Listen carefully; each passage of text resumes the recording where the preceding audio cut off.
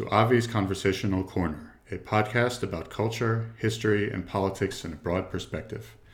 I am your host, Avi Wolf, Editor-in-Chief of Conservative Pathways, a Medium online journal, and a writer of columns at ARC Digital, ARC Digital, and The Bulwark.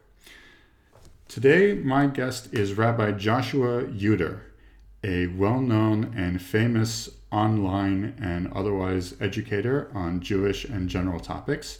He is well-known not only among communities, but also on social media. Today, we will be talking about two main topics. One is the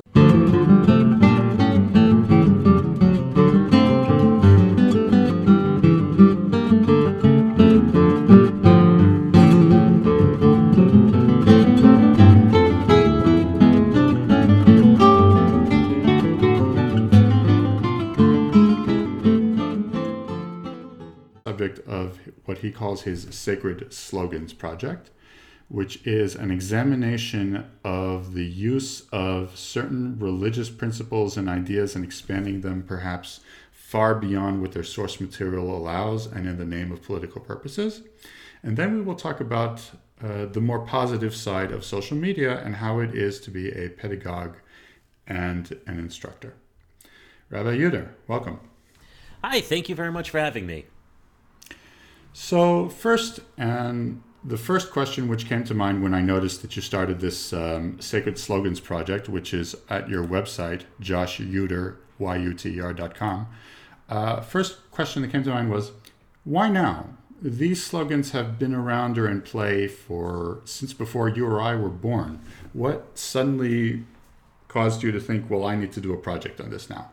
So, believe it or not, I think Twitter and the more recent exposure to Twitter that I've seen, particularly after the last U.S. presidential election, where I just saw this stuff being used more and more often. And, you're right. People have been selectively citing stuff from scripture or from sacred texts for, you could argue, centuries. Often to promote or advocate certain political policies or various agendas. But just based on pure exposure, I saw a lot more of it and a lot more activism behind it, particularly on social media in the wake of President Trump's election, as a way of almost, I would assume, to energize a religious base to, in the cases I dealt with, oppose certain policies that people see have just been taking over, and also not just in the U.S. but also in Israel. There was a candidate in Labor for their slate who. A reporter had sent me a link to his campaign video that used about 3 or 4 of the same things that I had mentioned that get cited often enough in the U.S., and you find that in Israel too. So I think it was the impetus for me doing it now was just being inundated with it repeatedly and seeing it spread, because slogans by their nature are supposed to be sticky. They're designed to be easily repeatable, that you could hang so much on that people can just, write a couple of words on a placard and bring them to protests and shut down conversations just by saying a couple of words as a substitute for an argument, because you just assume, oh, these words mean exactly what I want them to. So it was just so much of it as of late that I was exposed to, and that was probably why now. It was before anything else. So could you provide me and our audience perhaps with 1 or 2 specific examples of the use of sacred slogans since Trump's election? Sure. So the first one that I had in my head when I did this came after the travel ban, which was, if I'm remembering right, one of Trump's first major actions after the inauguration. I think it was in January, and immediately after he signed that, there was protests all over the place, and there happened to have been one in Jerusalem too that I happened to have attended. It was the first political rally that I had been to since, I think, Soviet Jewry many years ago. And it was something which I personally felt very strongly about, even ignoring the substance of the executive order. My feeling at the time was that it was written with all of the care and concern of like a college student who's writing a term paper and starting 2 a.m. the night before it was due. And anyone who has that much power and wields it so cavalierly really needs to, be held in check. But at this, this rally, I noticed there were a whole bunch of signs, that said "Love the stranger," implying, well, people from other countries, associating the biblical commandment of loving the stranger explicitly with refugee policies of having, didn't really get into argument details with them, but the assumption, considering it was against the travel ban, was the whole idea of saying this group, however you want to define, is going to be excluded. Well, this goes against Jewish ideals. And I understood kind of where this is coming from, but I was also thinking that, if you're going to use the biblical model of a ger, which is the Hebrew term for stranger, and you take that to all of its entire conclusions, you're going to wind up with very different policies than, certainly open borders, or even, more open, some degree of open borders. There's still a whole lot of restrictions associated with that, such as who counts to be a stranger, who do you include, who gets excluded, what are the conditions for inclusion.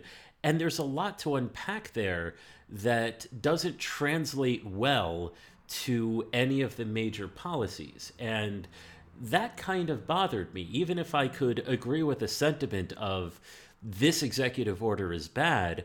The way it was trying to be promoted was there's a religious problem with this, such that Jews ought to have a religious problem with this. And taking it a step further, even, the God of the Jewish people would object to that. And when you take it down to its logical conclusion, I found it very disturbing. Again, here in this case, even when I agreed with the specific sentiment of this travel ban is probably bad. Interesting. But if I may play devil's advocate here, most people need slogans or catchphrases or credos to function in everyday life. Most of us are not really that careful about things outside our specific realm of expertise, nor do we have the time or the energy to. A lot of people go according to, say, the golden rule, or according to a few key principles. And even perhaps one might argue, okay, so maybe this position isn't necessarily the commanded by God, but maybe God would endorse it. Maybe it's going above beyond the call of duty with that purpose, and it's not necessarily so inaccurate. So if there are a couple of points there. First, are slogans needed? They're certainly helpful if you're trying to draw up a lot of support for something. But my approach to this is also from my perspective as a rabbi, where Torah, the Jewish sources, are things that I take particularly seriously, and especially when I see things getting misused for various external purposes. And I think one reason why I am sensitive to this is having gone through various yeshivot, I've seen other people do the same thing for different agendas. And I've also seen people complain about it for their various agendas. For example, if someone from one of the more parochial elements says, here's what Judaism demands, because they'll quote X, Y, or Z, you'll find people will say, well, let's sit down and let's unpack this. And they'll dissect it, tear it apart, and they'll say, oh, well, you see, there are multiple opinions, or this isn't absolutely 100% the way it's supposed to go. But when it comes to things of their own, meaning policies that they themselves are the policies that they themselves endorse, then all of a sudden the language and the rhetoric kind of changes. And it's more than just a specific issue, it's the method of how do you approach the religion. Because if it's okay for you to do this, then it should be okay for other people to do this, or okay for other people to selectively cite sources in order to achieve their ends. And there's a great deal of, for lack of a better term, hypocrisy of method. When people say this type of approach is okay for us, but it's bad when you do it to achieve your ends. And even if it might be very useful for a political perspective, I think it's very harmful to the religion, which may or may not matter to the activists as much, but that's also kind of my approach to it too. Because Torah is not going to line up evenly to either Republicans or Democrats, or conservatives or liberals or whatever parties you have, even as those parties evolve. No one is reading from the Torah 100% and drawing policies out of that, and maybe they shouldn't. But the conflation of the two, I think, can be very harmful to both. On one hand, you can substitute a religious fundamentalism for whatever policies you have for liberal as well as conservative.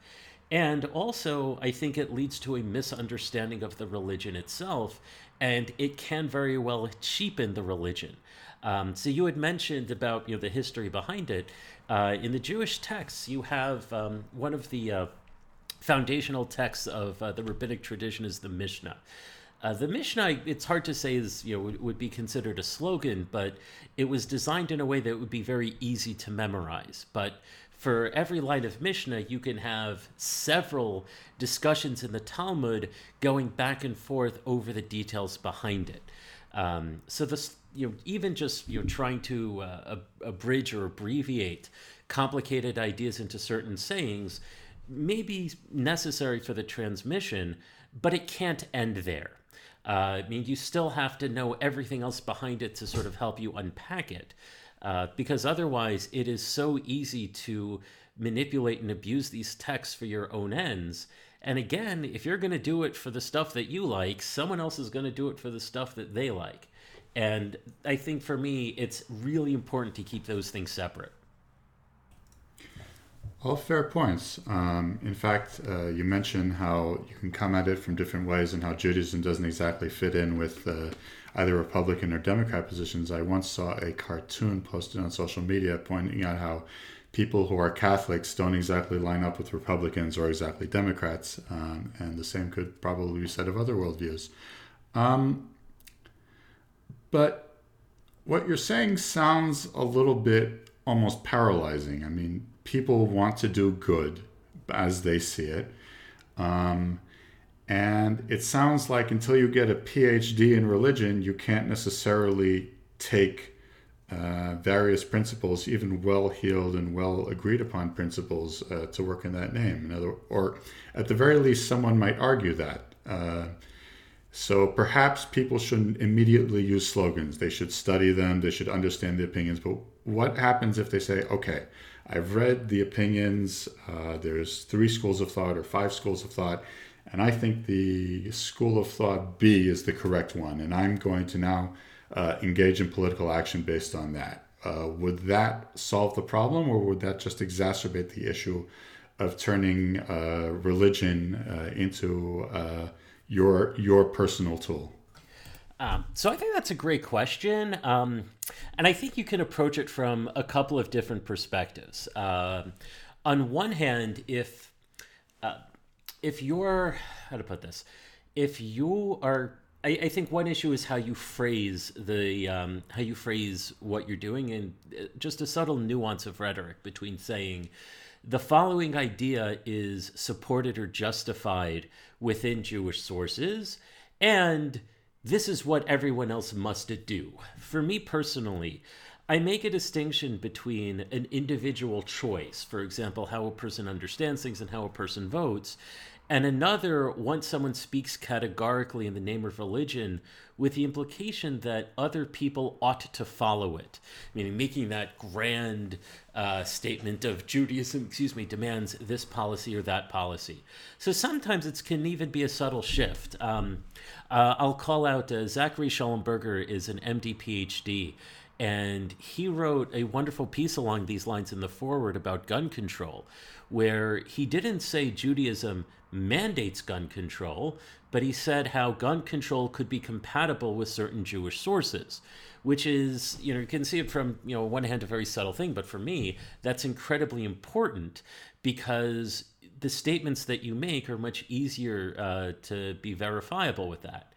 Where I think you still have the question, and I'm not sure if people, have really thought this through, at least as much as I think they should, is that if you can say, well, we're allowed to vote based off of our religious values, even when our policies mean we're going to impose our religious values on other people, then you can't object when other religions do the same thing for their own values. So an example I give is I don't personally see much of a difference between saying, my God doesn't want this woman to have an abortion, or my God doesn't want these two people to get married, and my God wants me to take your stuff and give it to someone else. If you want the ability to vote by your own values, even if you don't say it categorically in the name of your religion, I think that helps from the religious perspective. It doesn't help with the church-state issue, and I'm not sure how to get around that, because either you try to divorce things entirely, which people don't want to do, and as I've seen more in the past couple of years since Trump's election, there's a great deal of very vocal, very religious political rhetoric coming to support leftist causes. Maybe it was always there and I just wasn't paying attention, but to me it's certainly more striking when it comes from organizations that had historically been very much, very strict in terms of separation in church and state. And it's very hard to have it both ways, and I don't think people have really thought that through. So regarding that second point, going through in depth isn't going to help that much. But if you do the study and you acknowledge, hey, this approach may fit within Judaism, or it may get 80% and that's good enough for me, fantastic. It's something we can be inspired by. But then I would sooner present it as, here's my opinion and here's how I got there, as opposed to any sort of implication that this is what Judaism says and making a categorical ruling, which we have enough trouble with for matters of pretty much any matter of Jewish law, to applying it to politics as well. Well, that's certainly a very good explanation of the problems involving using slogans, involving, I guess, imposing a policy on someone in that church-state sense. But what about, say, the slogan you've covered latest, the slogan that is most well known, especially in the United States, of Tikkun Olam in the American sense, where, as a general rule, at least so far as I know, is not really used all that much to advance policies that force things, unless it forces like social redistribution. Ostensibly, from where I'm sitting, it seems to often advance Jews and even Gentiles. I recently saw the Mr. Rogers documentary movie, which is absolutely a wonderful movie, by the way. And towards the end, he says that one of the things that people should be engaging in is tikkun olam. Now, interestingly enough, he, who is a lifelong Presbyterian minister, he called it the repairing of creation, which is a much more explicitly religious term. But even in its somewhat more, and maybe you have a problem with the fact that it's a more secularized slogan that's used. It's called correcting or repairing the world. What's wrong with that? What's wrong with something that basically encourages people to go out and do good and help people, whether the disadvantaged or otherwise? So first off, I think all of that stuff is, can be fantastic. And even if it's not under Tikkun Olam, there are other, if you really want to get pedantic, I think all of that stuff you'll find in the Talmud, just maybe under different headings, like maybe gemilut chasadim, of acts of kindness, matters of tzedakah, and things like that. Where, and I would say here too, if it's done as a personal motivation of here's what I'm going to do to help make people's lives better, fantastic. It could, however, cross the line of when it's done again prescriptively towards other people of here's what you have to do. Where I think it can get blurred is if tikkun olam is used to advocate for something that may actually go against Jewish law, which can happen. There was a story a while back about a Jewish guy who dressed up as Santa for tikkun olam. I don't know if that's strictly a violation of Jewish law. I haven't looked into that in detail. But that certainly, I think, stretches it beyond its meaning, in that it, if you, it would not be able to, I think, work to just anything that you personally happen to think makes the world a better place, because just as we argue over morality, we can argue about what makes the world better and how would repairing the world be. So I think that itself is a huge issue. And you also mentioned about redistributive economics, which I think absolutely comes up.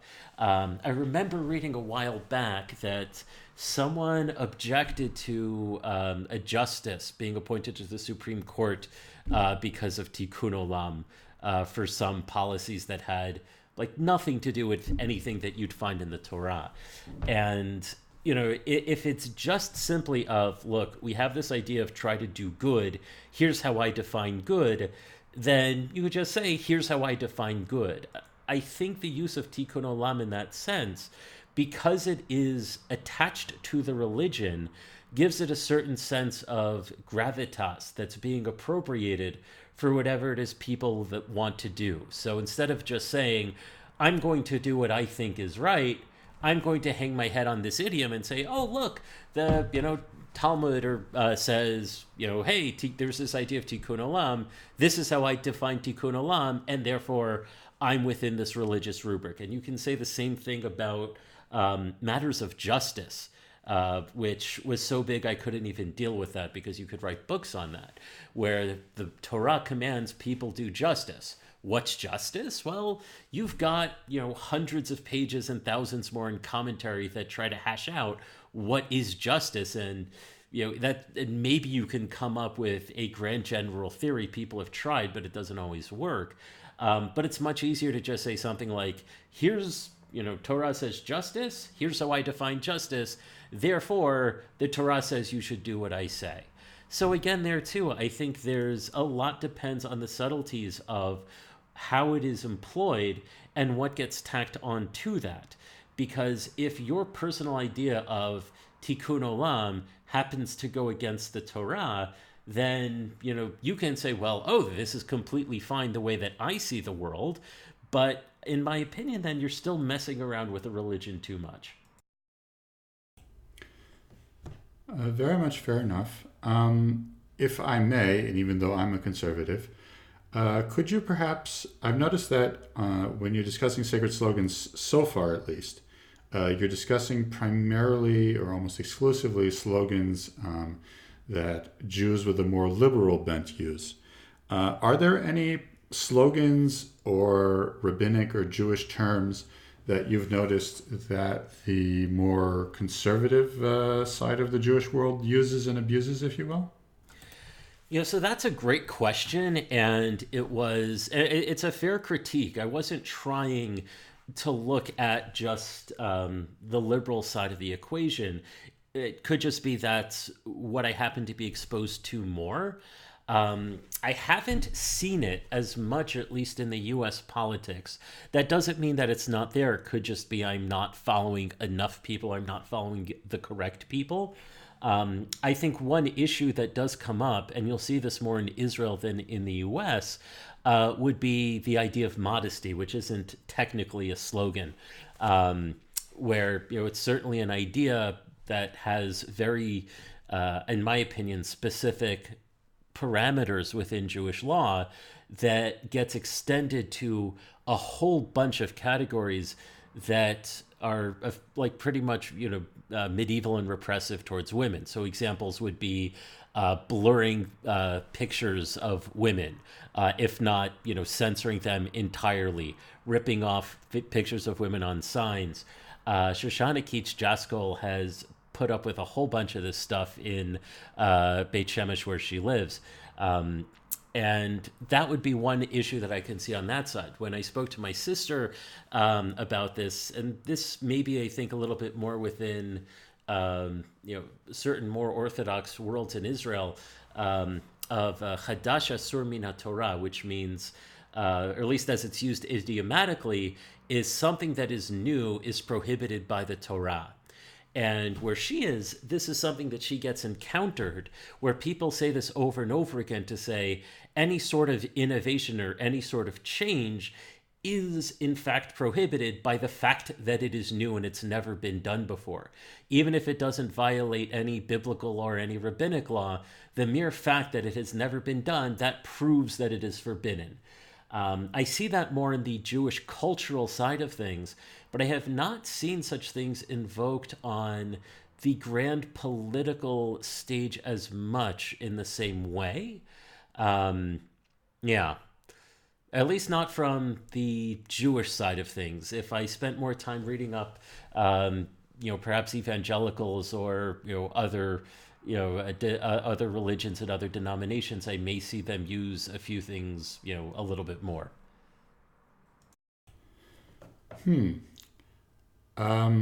Yes, those really sound like slogans I've seen a lot, especially Chadash Asur Min HaTorah, which seems to be like the rallying cry, at least of the earlier generation of ultra-Orthodox Jews in America, but especially in Israel. So at least my impression from reading what you've written so far, it's an ongoing series, so I noticed, is to try and have a more careful, balanced, nuanced understanding of Jewish principles. Indeed, from what the time I've spent learning Gemara, I've noticed that if there's one thing that's consistent in the Gemara, is that there's no such thing as a single overarching principle almost ever. There's just always clashing values, sometimes a ton of clashing values, and you need to figure out how that works and how that operates. How has your series been received in this way? Do people feel like it helps ground them and helps them feel like the slogans are principles that can be understood in a more cautious, dare I say, conservative manner? Or do they get frustrated saying, well, come on, these are great ideas? So I'd say from the feedback that I've gotten so far, it's been kind of interesting. I've had some people have made the comment that you did, that they tend to focus more on the liberal side than the conservative side, which, it's something I appreciate, but also part of me kind of, felt it was irrelevant because, well, let's say it was even more the liberal side, the liberal should at least be held to the exact same standards that you'd hold the conservative, so leave it at that. Some got annoyed at some of the things that I quoted. There was one comment on the piece on Tselem Elokim, which is that the idea that all mankind was created in the image of God. Going through midrashic homiletical texts on the subject is very much at odds with the way a lot of people are taught, and these are texts that aren't that well known. They're not particularly studied. And one person said that I quoted unauthoritative texts, and my approach was, these aren't authoritative. It's not a matter of law. These are all different aspects of Jewish thought from the same canonical text. So, if you think this is a valid compendium, then all of these opinions have to be valid. You may not like it, but you can't pretend that it's not there. As far as the others, there are people who I think they appreciated the concept behind it. Even, again, you have, for people who are conservatives, the partisans, I think, either way would either be predisposed to liking it or predisposed to disliking it. I think that even though they may not be as vocal, I think that there's at least enough people who do get annoyed at the politicization of the religion. I had given the class on Love the Stranger at the Hebrew Institute of Riverdale last year, which for the most part happens to be a very politically left-leaning synagogue. And at least with the audience that I had there, they seemed very appreciative of my approach, which was to say, not that necessarily that the left's policies are wrong, because I will freely admit most of these political policies are well above my pay grade. That's not my expertise. So I'm not going to say right or wrong. I think those should be defended on the merits. But the general core idea that the politics doesn't line up with the religion and perhaps we should separate them is something that I think resonated with a lot of people, even as they were sympathetic to the particular policies being advocated. There are people for whom it's uncomfortable and they may not know why.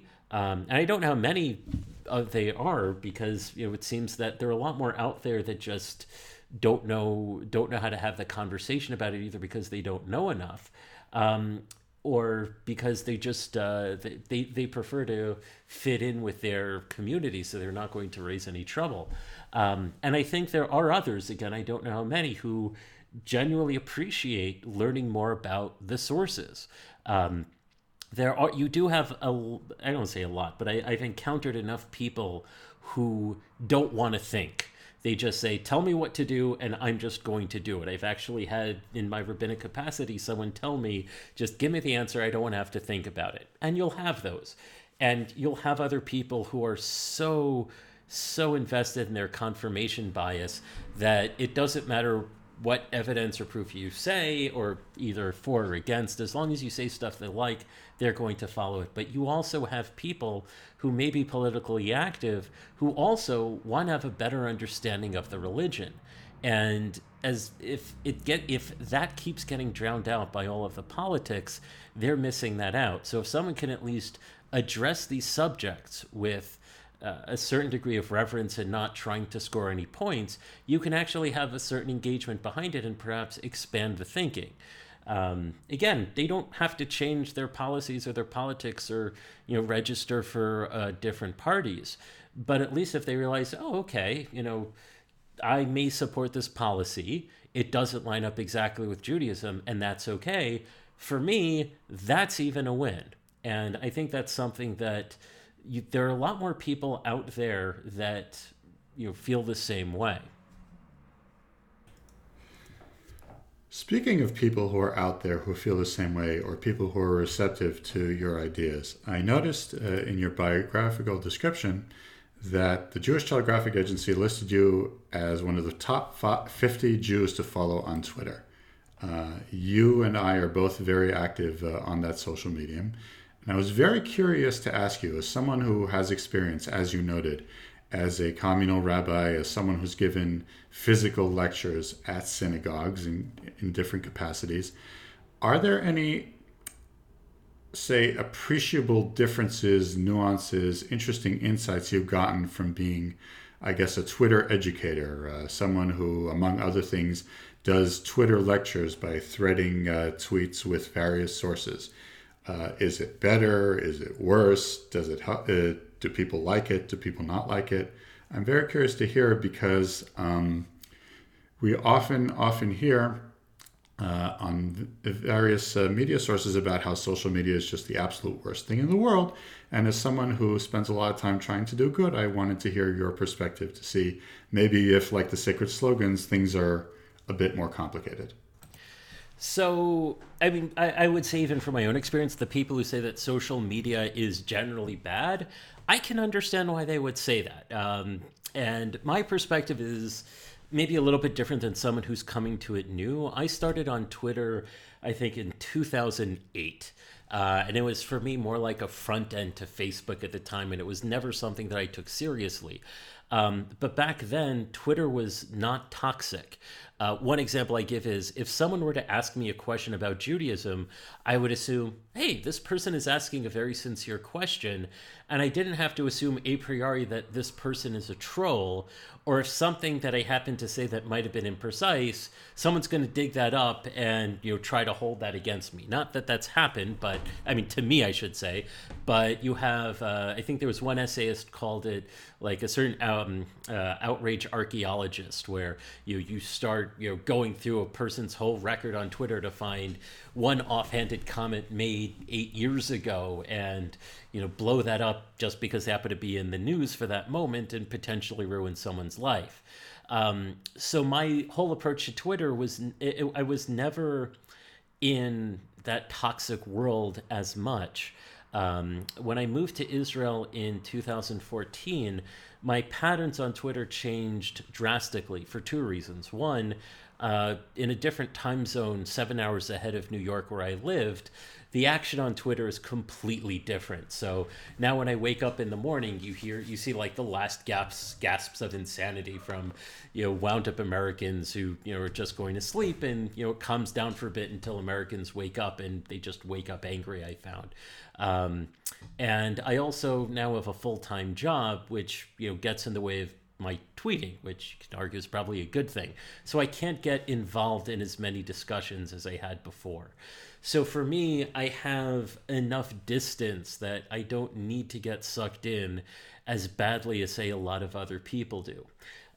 Regarding the Twitter classes, those were interesting. I'm not the only one who does it. I definitely know that. I don't know if other people may have done something similar beforehand. To explain to the listeners, when I give classes, and many rabbis give classes on Jewish texts, we put together a source sheet, which has primary sources plus translations. You have it all laid out, a couple of pieces of paper, and you go through the texts that way, and it's a very efficient way of covering particular topics.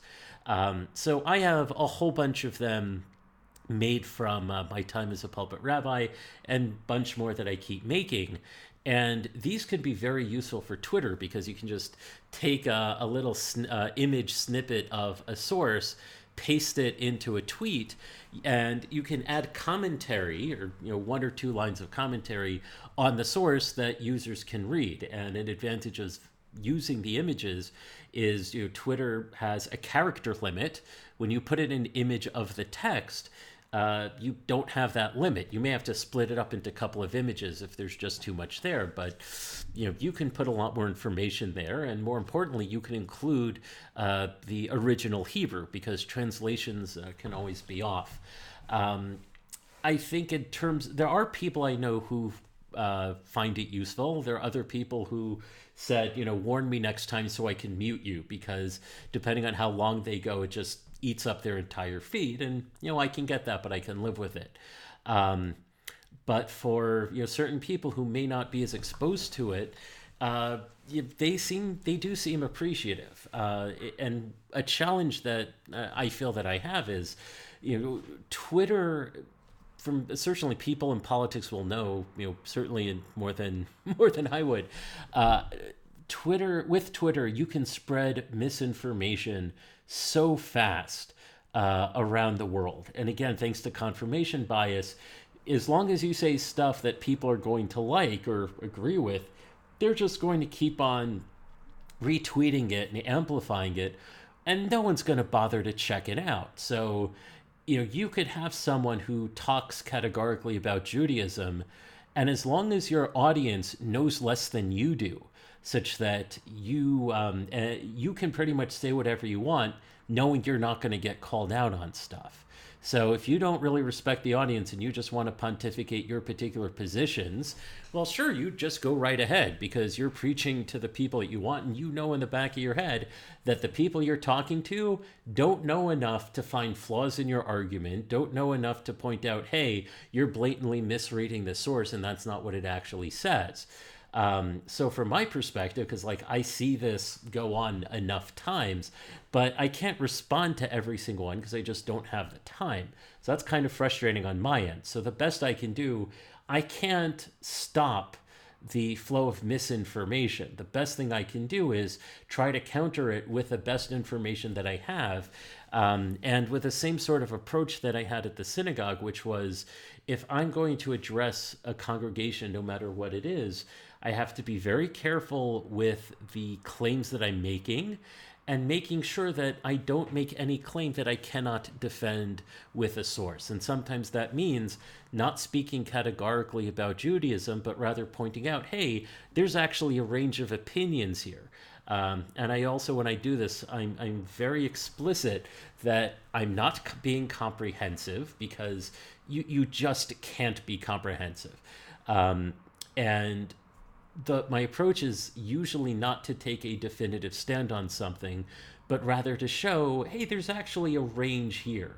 And once you show that there's a range, then the people who say it must be A or it must be B, they're already not 100%, because they now have to deal with all of those sources that contradict them. Now, if you have a certain hermeneutic about how to process all that data, well, okay, you can come up with something. But on the very basic level, to show people, hey, all this stuff is complicated, if I can get people to at least think there's a lot more here than what certain people would have you think, that for me is a win. So for me, it's setting the goals, trying to put sources out there. People are going to do with it as they see fit. But I also think if the goal is to try to present a range of opinions, then I don't think it's as threatening to people who hold of, I prefer this or I prefer that, as much as it would be more of a threat to the people who would say it must be this or it must be that. And those people, I'm okay annoying. But for everyone else, it's not going to be that much of a threat to say, hey, both exist. So you could still believe what you want, but maybe you may not be as fanatical about it. And you know what? In today's day and age, it's an incremental win, but it's, I'll take what I can get. So if I may be a bit cheeky and put this in a slogan, your general approach, both on Twitter and in your Sacred Slogans approach, is slow down, it's complicated. If you remember anything else from this long and extended podcast, whenever you hear someone speaking authoritatively on Judaism, keep this in mind and try and study and ponder things and move carefully. Do you think that would be a nice summary? For most things, absolutely.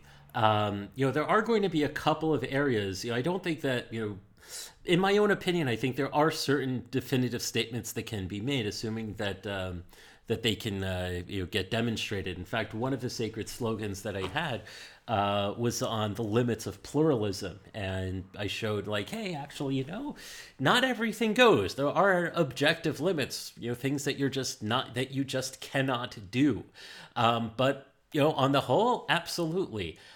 Just think a little bit more, learn a little bit more, see what the range of opinions are. It doesn't mean that you cannot reach a conclusion, but you just have to be a lot more thoughtful about it, because there is so much out there, and so many different ways of reading texts, so many different ways, so many different approaches, I should say, of weighing the authoritativeness of different texts.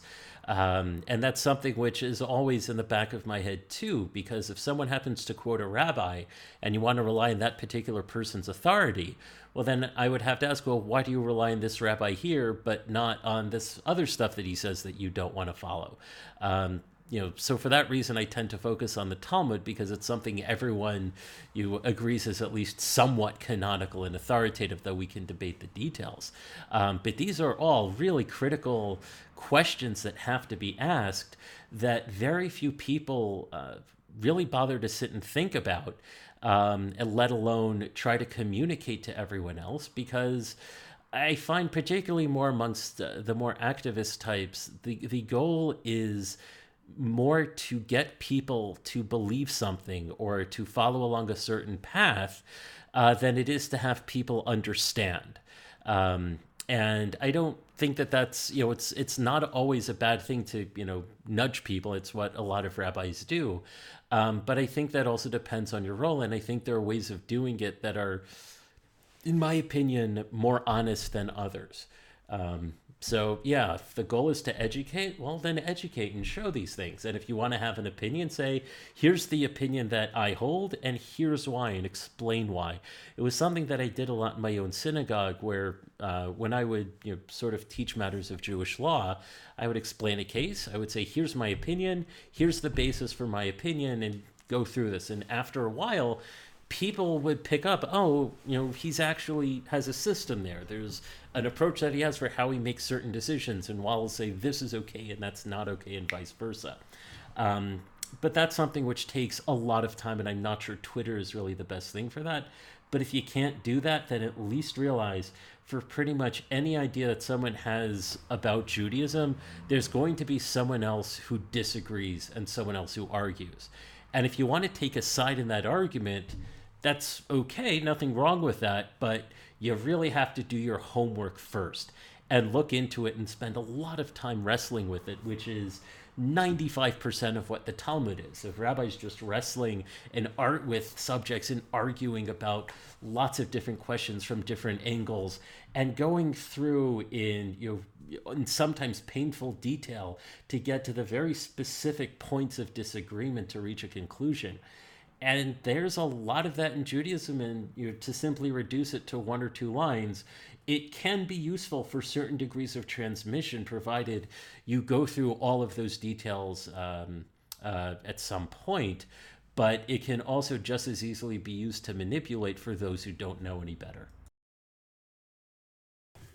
Okay, I think that's a great lesson to end off on. Why don't you let people know if they want to ask any further questions, where and how they can find you? Oh, sure. Well, first off, thank you very much for having me on. This was most enjoyable. You want to find me on Twitter. My handle is @JYUTER. My website is joshyuter.com, JOSHYUTER.com. And if you want to reach out, I've got a contact form there too. If you want to send me an email, I try to respond as quickly as possible. And yeah, feel free to hit me up. My direct messages are open on Twitter too, if that's a bit easier for you. If you have any questions, I'll try to answer the best that I can. But again, same disclaimer applies. Just as everyone disagrees with everyone on some point, whatever I tell you, I promise you someone out there is going to disagree with me. And I myself can be reached on Twitter at Avi Wolf, AVIWOOLF. My avatar is a green worm. My DMs are also open. Please feel free to send me any comments, questions, suggestions, and criticisms, as long as they are civil, and I will try and get back to you and at least take heed of them.